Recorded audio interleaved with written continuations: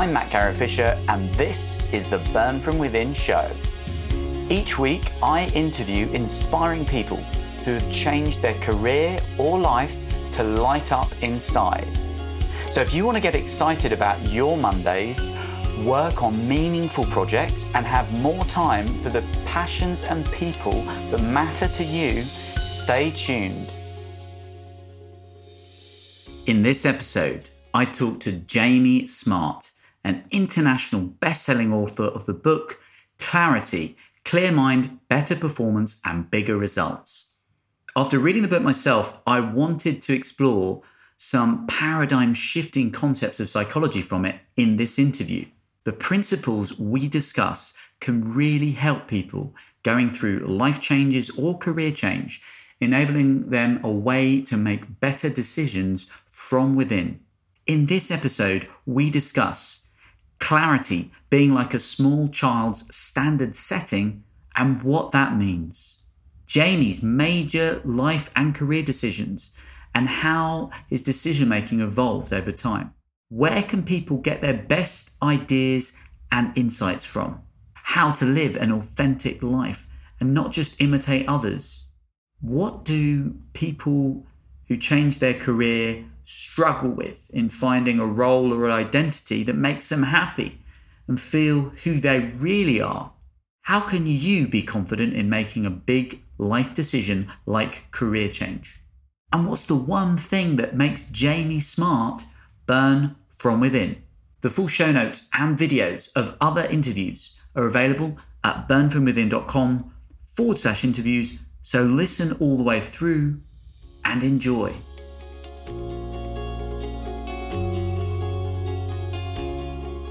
One observation that I had about one of the quotes in your book, Clarity, you said that clarity is like a small child's standard setting. And I thought about that today. I had my cat that lives here with me in Koh Samui. She brought back a bird for dinner. And I was like, oh, what's this bird? And my girlfriend put out a bowl to put the bird in so she could eat it. And as soon as she put the bowl out, the cat got distracted, let go of the bird, and I didn't realize the bird flew away. It was still alive.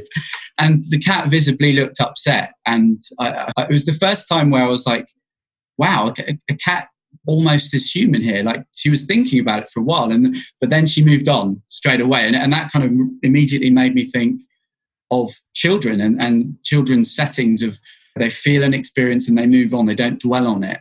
And I just love that concept. Where did that come from for you? Where did you first discover it? It's funny. So my background, I trained as an NLP trainer back in the 1990s, and I was passionate about it, loved doing that stuff. And by kind of 2007, 2008, I was very successful in terms of I had a big community, I had lots of products and courses, and I had a business that ran on autopilot. I was doing a Tim Ferriss and taking a mini retirement. Actually, I was on a 3-month ski holiday in Whistler in Canada. And 6 weeks into that mini retirement, I found I was miserable. And I was like, it didn't make any sense to me, Matt, because according to the rules of my industry at the time, I should be delighted because I was theoretically successful. But what I realized was I was having the circumstances of success, but I wasn't having an experience of success. I wasn't having a feeling of success. So I knew there was something up, and I went back to the drawing board, and I ended up being introduced to something called the 3 Principles. And I was working with a coach, and I started having realizations. And the first realization I had was like, oh, everything you've been looking for outside of you is already there within. And everything I'd been looking for in goal achievements and money and wealth and time freedom and other people and things and experiences, that what I thought they would give me in terms of a sense of well-being and security and peace of mind and happiness, that the only place that can ever come from is within. I'd read that kind of stuff before, right? Like we've all heard that. But I started to experience that. It was a game changer for me. The second insight I had was, the fact that a person can even see or hear or feel means they have that within them too. And so there's nothing wrong with the world of stuff. There's tons of cool things to do and great places to go and all kinds of goals worth achieving and problems worth solving, no doubt about it. But the experience of life that people are looking for, which is much more to do with a sense of well-being and happiness and contentment and purpose and peace and love, that can always and only come from within. So that's where I first got hit with that. And you asked, where did that come from? It came from the only place that can come from, which is from an insight. Like we hear these things and we're like, we read in books or hear a speaker say, oh yeah, look within. And we're like, or money can't buy happiness or whatever it might be. The stuff we've heard a million times. But the only place that you can actually discover that for yourself is through an insight. Now, here's the cool thing. Every human being has an innate capacity for insight and realization. And the funny thing is, you mentioned small children. One of the principal differences between say a 3 or 4 year old and a 33, well, you can do this test yourself. If you compare the average 4-year-old to the average 34-year-old, who exhibits the best mental health? It's the 4-year-old. It's the 4-year-old. And it's not because they're doing something that the 34-year-old isn't. It's because the 4-year-old hasn't yet built a kind of a model of the world that they're bought into, where they're like, okay, no 4-year-old would go, I now know the way the world works. Whereas most adults are pretty sure that they understand how the world works and how they work and how they tick and how their experience works and all that sort of stuff. The 4-year-old doesn't. So the 4-year-old has all kinds of mood swings and ups and downs, and they're laughing 1 minute and crying the next. They got all that. But they keep coming back to and benefiting from that innate capacity for clarity and well-being that's there within everyone. And it's there within everyone when they're 4 years old, and it's there within everyone when they're 84 years old. But for a lot of the 84-year-olds, it's been cemented over to some degree with a fixed idea of how the world works. One thing that I've been noticing, particularly from some of the other guests I've had on the show who've gone through major life changes, major career changes, is they tend to find these moments of clarity, moments of truth, as the AA founder termed it, when they've gone through pain. Seb Terry, who I interviewed, his friend died, and it made him think about, what would I regret if I died tomorrow? And that was a moment of clarity. And similarly with another guest I had, she went up through a very painful breakup and had a realization of what's missing in my life. Oh, it's travel. And then that started a whole sequence of events to build a successful business. Why do you think clarity comes a lot of the time from pain and almost going over this threshold of pain? It's by no means, if you're talking about life, change of direction in life type insights, it's by no means unique to pain situations. There can be all kinds of things that spark that. But one of the things is, one of my mentors once said to me, he said, if you want to know what limits people, don't look at the stuff that doesn't work for them. They'll happily let go of that. If you want to know what really limits people, look at the stuff that works really well for them, because they'll want to hang on to that. And so that's actually what creates the desire, if you like, for things to stay the same. I once heard a story about the godmother of family therapy, Virginia Satir. And she was asked, what's the most powerful force in human beings? And Virginia thought about it, and she said, the desire for the familiar. People like what's familiar. They learn from what's different, but they like what's familiar. And our way of seeing the world, our understanding of who we are and how life works, that's very familiar to us. We think we're pretty sure we're right about it. And so that to actually see the world differently, to be willing to see something new. Sometimes it can be, for some people anyway, it can be pain that, certainly in my case, it's often pain that does the heavy lifting, but not always. And the other thing, as we're on that subject, another mentor of mine, actually, a genius wordsmith called Dr. Christina Hall, I mentioned the Virginia Satir quote to her once. And she said, I know a force that's even more powerful. I said, oh, what's that? She said, purpose.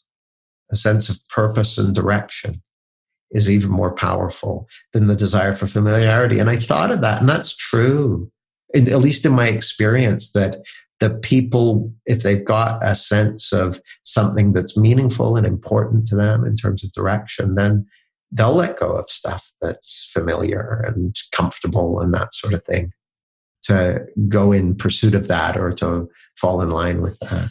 Let's talk about purpose. And a lot of people struggle when they want to leave their job or do something different with their life because they're unhappy, maybe. And you're a person who has gone through many life changes. You've made some bold, big decisions. In the book, Clarity, you talked about being an alcoholic very young, made a decision to transition out of that. And then you were in a job, you very quickly transitioned out of that job. I believe you did a NLP seminar, and very shortly afterwards you decided to leave your job and start your own business. And through to various other big decisions, selling very successful business and moving into another area, this area of clarity and innate thinking. There's many life transitions in your life story, Jamie. Maybe talk us through how you made those decisions and how that evolution of those decisions changed as you understood these principles. Yeah, so let's take the first one, the decision to stop drinking. That was basically, I was married and I'd been married a month and my wife was going to leave because of my boozing. And it was just too much for her. And so I said, don't worry, baby, I'm going to get sober. And that turned out to be a lot harder than I thought. But that was basically just, there was something more important to me than that, which was my marriage. Then when I had a job, I'd been a IT program manager and project manager for many years. And I'd always had this sense that there was something I was meant to be doing or something that was better fit for me. It was like that job, I was good at it, but I'd fallen into it. It was something I had a knack for. It wasn't something that I was passionate about. But I didn't know what it was. And I used to say, I'd do what I love if I knew what it was, or I'd do what I love if I knew it was going to work out. And I saw buddies of mine starting their own businesses or going contract or whatever. And I was, well, that's okay for them, but I don't have start your own business DNA. I've got employee DNA. So I thought, I didn't know anything about the kind of stuff we're talking about back then. I was just thought that's the way it was. Like I just was made differently from that. And so I went on a training course, like a 2-day taster course on NLP and personal development. And that weekend I had 2 insights. Now I didn't know they were insights. Okay. I realized a couple of things. And the first was this idea that I was doing the work I was doing, and that's because that's what I'd fallen into, and there wasn't anything else I could do. I suddenly went, oh, you can do whatever you put your mind to, or at least you can have a go at it. And I just had this sense of, oh, there's some way in which I'm responsible for the way my life is.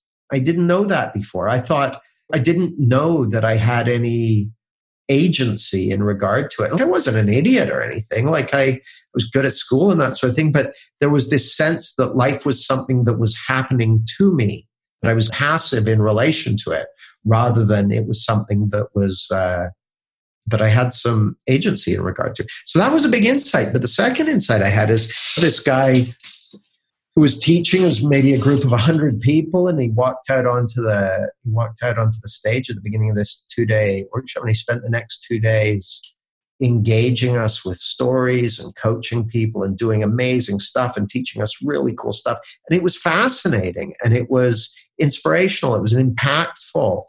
And every training course I'd ever been on before then was boring as shit. It was like a practical approach to data management and like a nightmare. So I suddenly had an experience of training that was brilliant. And I was like, man, I want to do that. That's what I want to do. I only had one problem, which is I was terrified of public speaking, but I thought I can learn how to do that. I thought I basically did some math and figured out if I became a contract project manager, I could get paid a lot more and have a lot more time freedom to go and do the training courses and learn the things that I needed to learn to change careers. So that's what I did. I quit my job a couple of weeks later. And that was like May 1998. But here's the funny thing, Matt. Like I said, I didn't even know that what I had that weekend was insights. But those insights are why I'm sitting here now. Like those flashes of insight that took maybe an eighth of a second. If they hadn't happened, I wouldn't be having this conversation with you today. So it was a while before I started to get an appreciation for the power of insight and realization. But it's because of those two insights back then that we're having this conversation now. So that's the first one, the first couple. Next one. So I trained as an NLP trainer and built a community and built products business and all that kind of stuff. And then, like I said, in 2008, I was away on a ski vacation and wasn't particularly enjoying it. And I went back to the drawing board, and early 2009, I started having insights. The first one was the one I told you. I saw, this is everything you've been looking for outside is already there inside you.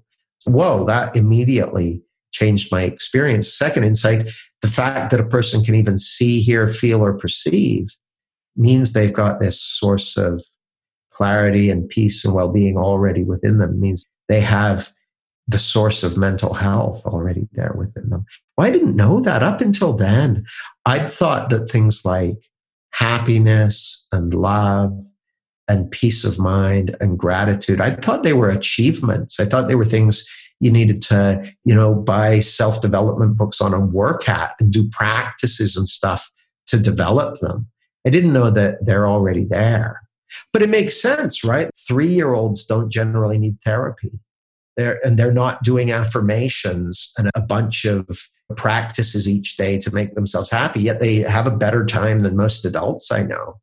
So it's something that's already there, So the third insight I had was in about June of 2009. Suddenly, I woke up one morning and I suddenly realized that this stuff I'd been exploring for 6 months, this was principles for psychology. That this understanding as to psychology, what the discovery of germs was to medicine. And literally that day I got on the phone to head office of my company. I said, we're leaving the field of NLP. There are principles. This is the future of psychology. We're going in a new direction. It was a 180. But so that wasn't pain that caused that. Like I saw something that was true. It was a no-brainer to me. It's if you'd been in back when they believed that illness was caused by bad smells and you'd been in the big fans business and selling incense and fans to keep the bad smells away. Then you suddenly realize it's germs. There's a new sheriff in town. There's a new direction that's way more like a big part of my motivation over the years has been to follow the truth wherever it leads. And up until that point, NLP was the best thing I'd been able to find for helping people to have a better experience of life. And it was great. I loved my journey with NLP. It was wonderful what I learned.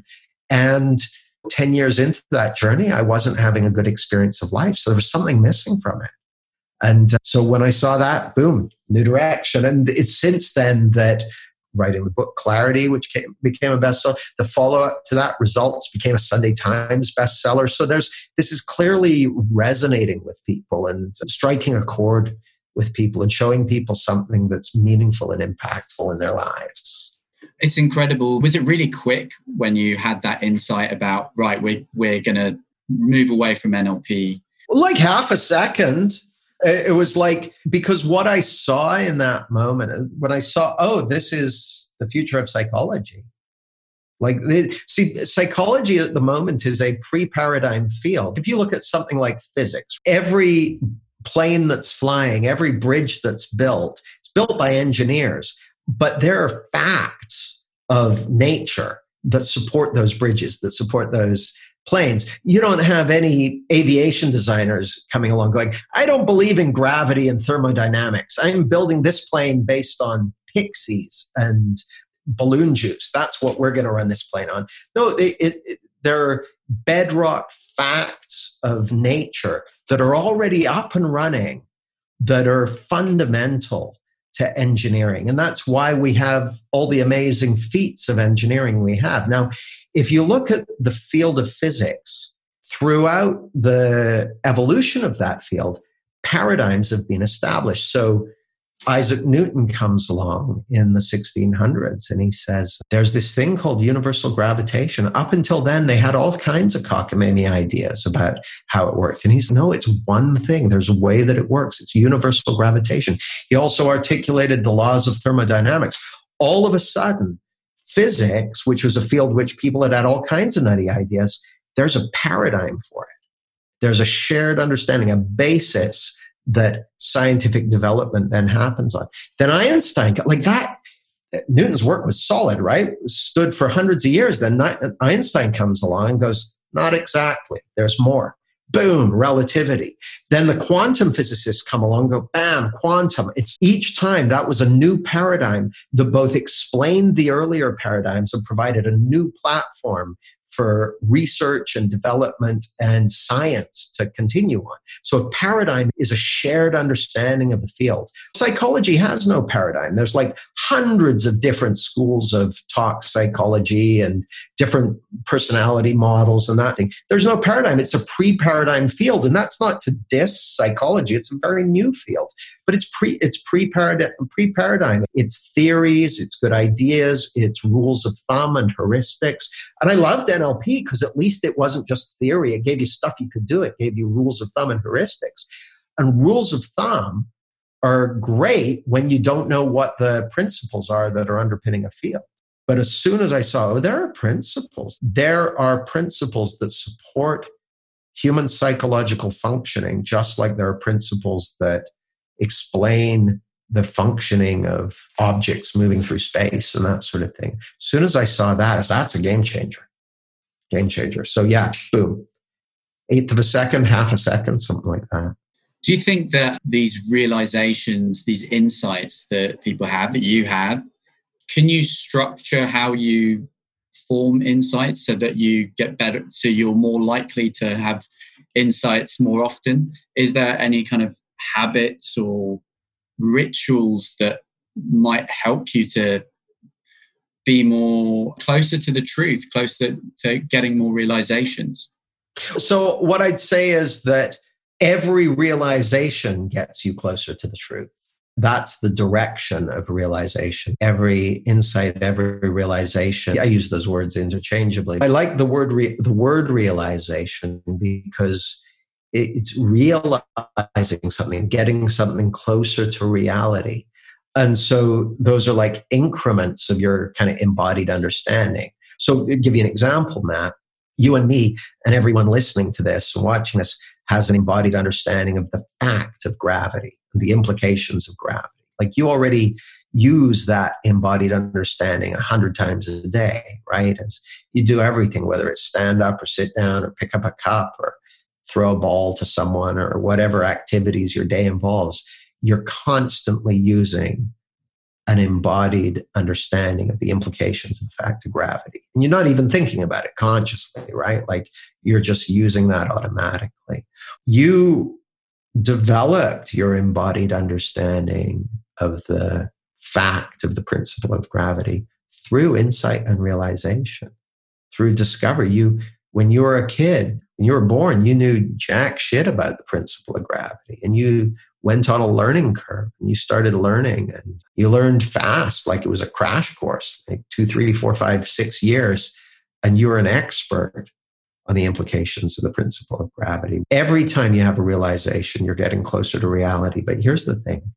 The number one thing that's going to make you more insight prone is to recognize that's what has value. That is the increment of learning, of discovery, of realization. And so to recognize that it has value and to realize that you have an innate capacity for it. A question I often ask people, and I've asked literally thousands of people this question. I've asked business executives this. I've asked prison inmates this. I've asked alcoholics and addicts this question. I've asked medal-winning sports people this question. I've asked award-winning entrepreneurs. I've asked kids. I've asked so many people. And so when do you get your best ideas? When do you get your best ideas?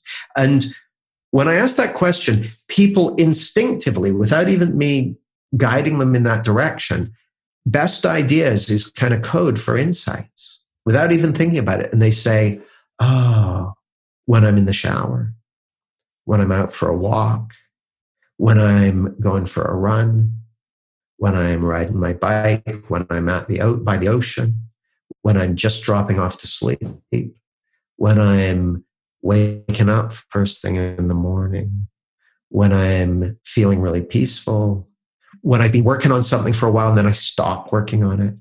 It's going, when do they get their best ideas? Almost no one says when I'm doing this technique or this practice or when I'm thinking about it really hard. What everyone points to is an innate capacity, an automatic, natural function of the mind that kicks in when they're not thinking about it. So more of that. Okay. One thing that I've been pondering is, how do I live an authentic life and not just copy other people? And you had an amazing quote in Clarity about how-to books. And you said they're like trying to glue someone else's apples onto your tree if you just follow blindly how-to books. If we're trying to work out how to live a successful life that's authentic and maybe original, are there ways to do that? Does innate thinking help with that? Let's start with the how-to books. There are some things, like if I want to go and learn how to make chicken noodle soup, a how-to book is fine for that. Very specific instructions. But as soon as you're looking at a book about how to live, then you're into a different territory. And if what I heard you say was, how do you live an authentic life? How do you live a successful life? It starts by, I guess there were two things that would make sense to me in relation to that. One would be, what does it mean to you, success? What does it mean to you? You know, I often coach kind of company owners and entrepreneurs and CEOs. And in the process of enrolling them to work with them for a year or whatever we're going to run, they'll tell me they'll have some objective. I'll ask them questions like, what would you love to have happen as a result of this? Or I might ask a miracle question. If I could wave a magic wand and you could have things however you want them to be, how would you know that it had worked? Or if there was a miracle tonight, and you wake up tomorrow morning and everything's the way you want it to be, how would you know a miracle had occurred? What would you see and what would you hear? Or what would you feel? What would let you know that a miracle's taken place?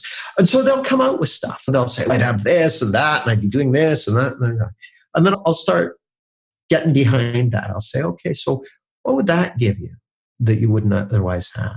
And I'll dig right into it. And I'll ask them again and again. And in almost every case, what people are looking for is a sense of freedom, is a sense of peace and well-being, is love and happiness, joy, sense of adventure and purpose and aliveness. They're looking for those core states. And they have stuff they want to do out in the world as well. But so I think a lot of times, Matt, when people trying to be successful or wanting to be successful, quote unquote, they've got a picture of success that has been handed to them by someone else, maybe by their parents or by a teacher or by society or by some stupid TV show or by their friends or by a YouTube channel or whatever. They've got an idea of success that is not their own. It's not one that they've come up with. And There was a phase at one point in the 80s and 90s, maybe people are still doing it, to make vision boards and that sort of thing. And here are all the things I want in my life. And people the mind is incredibly powerful. People are very good at making shit happen sometimes and that sort of thing. But you want to have the feelings in it as well, because what you almost always find is people don't want the things themselves so much as the way they believe those things will make them feel. And here's the thing about human beings. Turns out we're terrible at predicting how we'll feel in certain future states.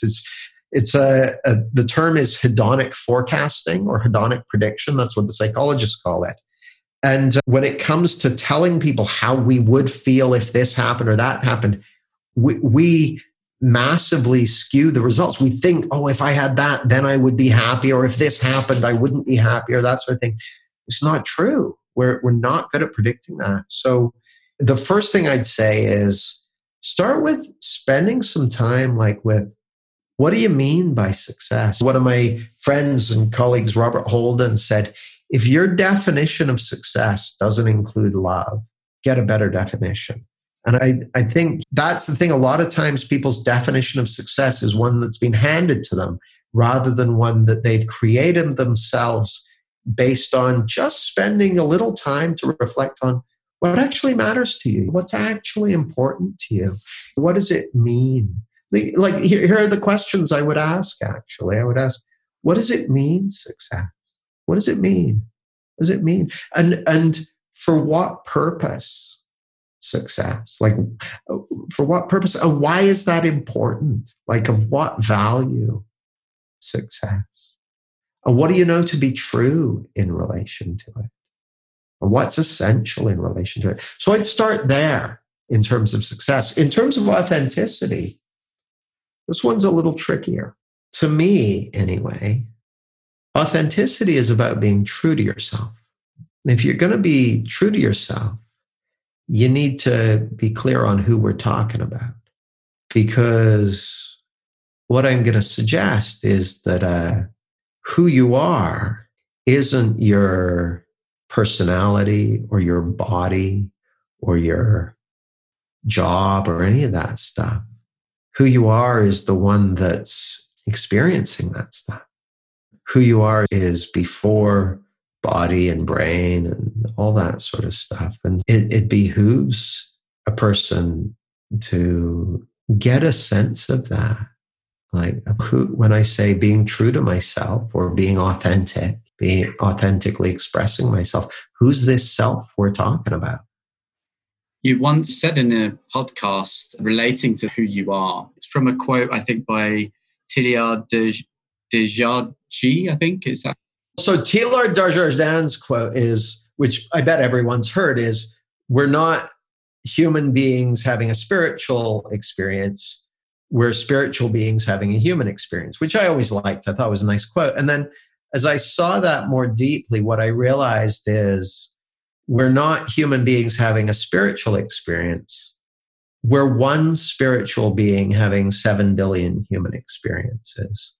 And that one spiritual being is who you really are. That's your true identity, your true self. And this is what the Buddhists point to and what the Hindus point to and all the kind of mystical traditions point to.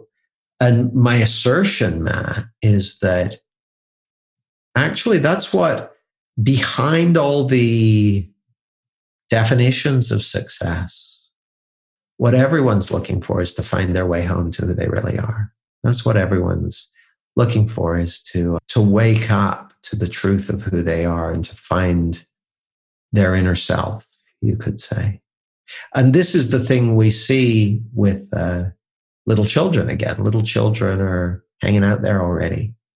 They haven't been told that's not okay, or haven't been told that relentlessly enough yet for it to be covered up. But it's already there. That's the good news. It's already there within you. In fact, it's not even there within you. That's who's listening to this and who's experiencing this. But we've been taught that who we are is our body. We've been taught that's who we are. It's kind of interesting, actually. Can I tell you a story? My girlfriend has this little dog called Jack. And Jack's probably about 15, 16 months old now. And at a certain point, pretty much every evening, as it gets dark, the windows in her house become reflective, like that. She's got floor-to-ceiling French windows. And at a certain point, he catches a glimpse of his own reflection, and he goes charging, barking at the window at full speed, and throws himself into the air 6 feet before he gets to the window and collides with this mirror image him in midair, and then falls to the floor and then walks away posturing as he does. And for the first year I watched him do that, I would laugh every time and go, oh, he doesn't realize that's him in the mirror. He doesn't realize that's his own reflection he's looking at. But of course, that's not his own reflection. He hasn't learned, he hasn't been conditioned to believe that image of himself from a distance away is who he is. Whereas I have. And little babies, when they're born, for the first 6, 7 months, they can't identify themselves in a mirror. And so psychologists do an experiment. They'll put a little kid in front of a mirror, like 4 months, 5 months old, and then they'll put a screen down between the kid and the mirror, and they'll put some rouge on the kid's cheek and then lift the screen up. And the kid doesn't respond. It's only after 7 or 8 months that the kid starts going like that, because now by that age, they've learned, oh, that's me, that's me in that mirror. Before that, they haven't learned to imagine that who they are is that image from a few feet away. And as time goes on, we learn that who we are, we get told, we get conditioned that who we are is a third person image of ourselves. And that's called the self-image. That's another name for that is the ego. But that's not who you are. So the Buddhists talk about the face you had before you got a personality, before you learned to do that. That's the face you were born with. So it sounds nutty when I put it like that. But actually, when I was laughing at Jack because he didn't recognize himself, I was the idiot. He was clear that image in the mirror isn't him. I'm the one who thought the image in the mirror was him. But he knew the truth of the matter.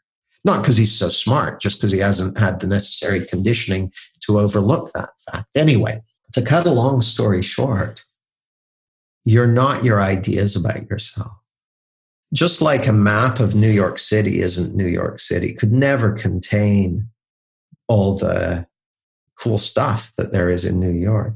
Your map of you is vastly incomplete. And all your ideas about yourself are just a map. But who you really are is so much more than that. Why do you think then that people that are changing career, they're not happy in their job or in their business, why do you think they struggle to find a role or an identity that makes them happy or suits them and is who they are in a sense? Well, I don't know. I mean, some people do, some people don't, but I think there are a bunch of reasons. One reason is a lot of times when someone's got a job that they're good at, for instance, they've got a bunch of track record with it and they're good at it. And so they get kudos for it and they get paid for it and all that sort of stuff. And then they got this thing that they're inspired to do and they got to start from scratch with that and be not very good at. That's what I had to do when I decided I was going to be a coach and a trainer. I had to be really shit at it. I wasn't very good at it when I started out. Whereas my job, I was good at. And I got well paid for. When I first started coaching, I could hardly get paid anything because I wasn't very good at it. I had to develop my skills and master it. So there's that. Like, people like stuff that they're good at and that they're familiar with and that they already know how to do. But I think the word you used, identity, people often they've got a lot of identity in a certain role or that sort of thing. And the idea, I remember reading, I don't know how true it is, but reading that some massive percentage of guys die within 2 years of retiring from their job because all this stuff about identity and purpose and that sort of thing is wrapped up in it. I'm like, man, I either never want to retire or I, want to make sure I don't have too much identity associated with that stuff. But I think a lot of times people associate their work role with who they are and what their value to society is, but also just the thing of familiar. I've worked with lots and lots of people around career change. And a lot of times it's fear of making a mistake, fear of criticism, fear of not being good enough at it, all that sort of stuff. And you know what one of the big ones is, Matt? Fear that they're not going to be okay if things go wrong. Like you and I both know, massive numbers of businesses fail within the first year of starting, and massive numbers fail within the first 5 years. So we know that if you want to go and do your own thing, that's a relatively high risk venture. And if you want to start a new job, in a new industry or a new type of career, well, that has a certain amount of risks associated. People don't like having to let go of their perceptions of security, because a lot of people believe their security comes from their job or their role or their perception in the eyes of others, that kind of thing. So that's my best guess at it. So how then would you be confident in making a big life decision like career change, would you say? Certainly when I work with people around that, where we start is helping people get clear on the two things. One we've already talked about, which is who they really are. And the other is where their experience comes from. I'll give you an example. We're recording this in the middle of lockdown in COVID 2020. And lots of people, if you'd asked them in, I don't know, November or December of last year, said, how's 2020 looking to you? They would have said, oh yeah, I've got a real sense of certainty and confidence about what 2020 holds and that sort of thing. And then if you'd asked them 4 months later, they'd be, I feel very insecure and very uncertain. We're actually closer to reality now than we were 4 months ago. What we have now is the end of an illusion. We had the illusion back in late 2019 when they were certain that things were going to go a certain way in 2020. That was an illusion. It was never going to be the case. This was already in the cards. So we're actually closer to reality. One of the things that we can all do with getting better at is becoming connoisseurs of reality rather than our own illusions. I remember when I was still contracting, actually. So this is like 1999. And so I was day rate contractor on a contract in this company. And the HR, because I was involved in a mission critical project, they decided it would make more sense if they could get me in as an employee. And they offered me a package, a very attractive package, director level, salary car, all this sort of stuff. I said, no, thanks. I prefer to stick with things as they are. I prefer to have a contract and the freedom and income that's associated with that. And the HR director, he was shocked. He said, well, what about job security? I said, well, there's no such thing as job security. You know as well as I do. You've made people redundant as part of your role. They thought they had job security, but they didn't. There's no such thing as job security. That's an illusion. It's an illusion. And he got really flustered. He said, well, what would happen if we all thought that way? Well, I don't know, but it's the truth. It's the truth. The feeling of security can only and always come from within. That's the only place it has ever come from. Every feeling of security you've ever experienced has been generated from within your psychological and spiritual properties. Every feeling of peace and well-being has been generated the same way. Every experience of love and peace and connection came from within. Same with every experience of anxiety and worry and all that stuff too. It comes from the inside out. It's created from within. It seems like it's coming from out there. The stress seems like it's coming from the email or the traffic or whatever it might be, but it's being generated from within 100% of the time. No exceptions. And so that's worth knowing if you're wanting to embark on a new venture, because it turns out there's a lot of things that you don't need to concern yourself with once you realize that. And that frees you to focus on the things that it is worth concerning yourself with, and that it is worth paying attention to. I love that. I think it's so empowering to know that everything, it is within you. It all comes from within. It comes from within, but it very much the principles of your book. What you're feeling is your thinking, and that is within your control. Oh, I don't believe it's with I'm not sure that it's with, I'll push back on that, Matt. What I would say, how I would say it now is you're living in the experience of the principle of thought taking form in the moment. So the principle of thought, that's formless, that's spiritual. You don't know what you're going to think next. You could think anything. You're not in control of what you're going to think next. And no one else is either. Your thoughts, they show up. But what you can do is you can learn about something that's already true, which is that you're living in the experience of the principle of thought taking form in the moment. And what that means, Matt, is that every experience you ever have, every feeling you ever feel for the rest of your life, that's going to be a thought-generated experience. And that means that at the level of principle, you don't need things to be any particular sort of way to have a beautiful life. Now that's empowering. But I never met anyone who can control their thoughts. But you can respond to how you feel once you're aware of this process, these principles. Well, I guess we respond to how we feel anyway, right? But like, to me anyway, Matt, let's take it back to where we started, which is little kids and the fact that little kids self-correct to clarity. They keep coming back to this baseline. They'll get angry or tearful or joyful or, dissolve in hilarity or whatever it might be, but they keep coming back to that kind of baseline, the factory settings. Well, that's because your psychology is a self-correcting system. It's automatic. And it looks to me, Matt, like the benefits of realizing that your experience is being managed by a self-correcting system is vastly more valuable than the benefits of trying to tinker with that system. You mention it being a psychological immune system. It corrects, which is beautiful. Before I ask my last question, where can people get in touch with you, find out more about you? All the usual places, Twitter, Facebook, Instagram, JamieSmartCom, JamieSmartCom.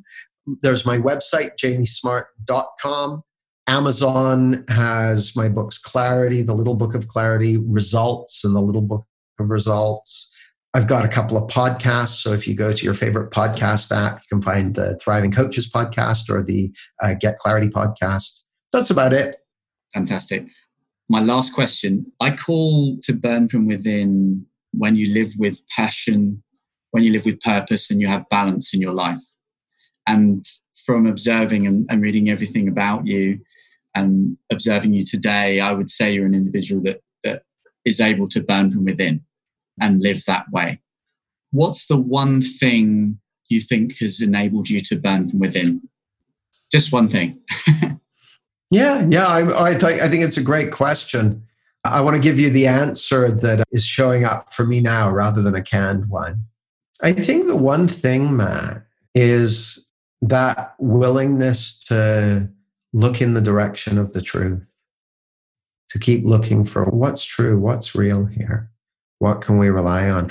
And it's that, to me, it looks like a gift that I saw this thing about the future of psychology and was in a position to change direction. So it's something about being true to yourself. And that's the number one regret of the dying. I wish I was more true to myself.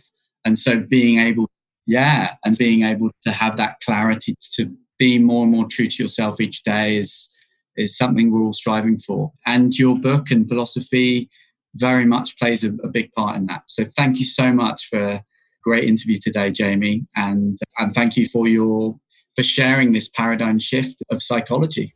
You're very welcome. Thanks for having me on, Matt. Since recording our interview, I've personally invested in Jamie's Escape Velocity, the Career Transition Blueprint program that follows the 3 principles originally developed by Sydney Banks. And I'm gradually exploring more of this world as I think it's a useful tool to tap into the innate wisdom within all of us. And I have developed as a coach as a result by really listening to clients in ways I've never done before. So if you want a career change or a life change, feel free to book a free 20-minute strategy call on burnfromwithin.com/call, CALL, and I'll see if I can help, or at least point you in the right direction. I'm a certified career change coach and an NLP trainer.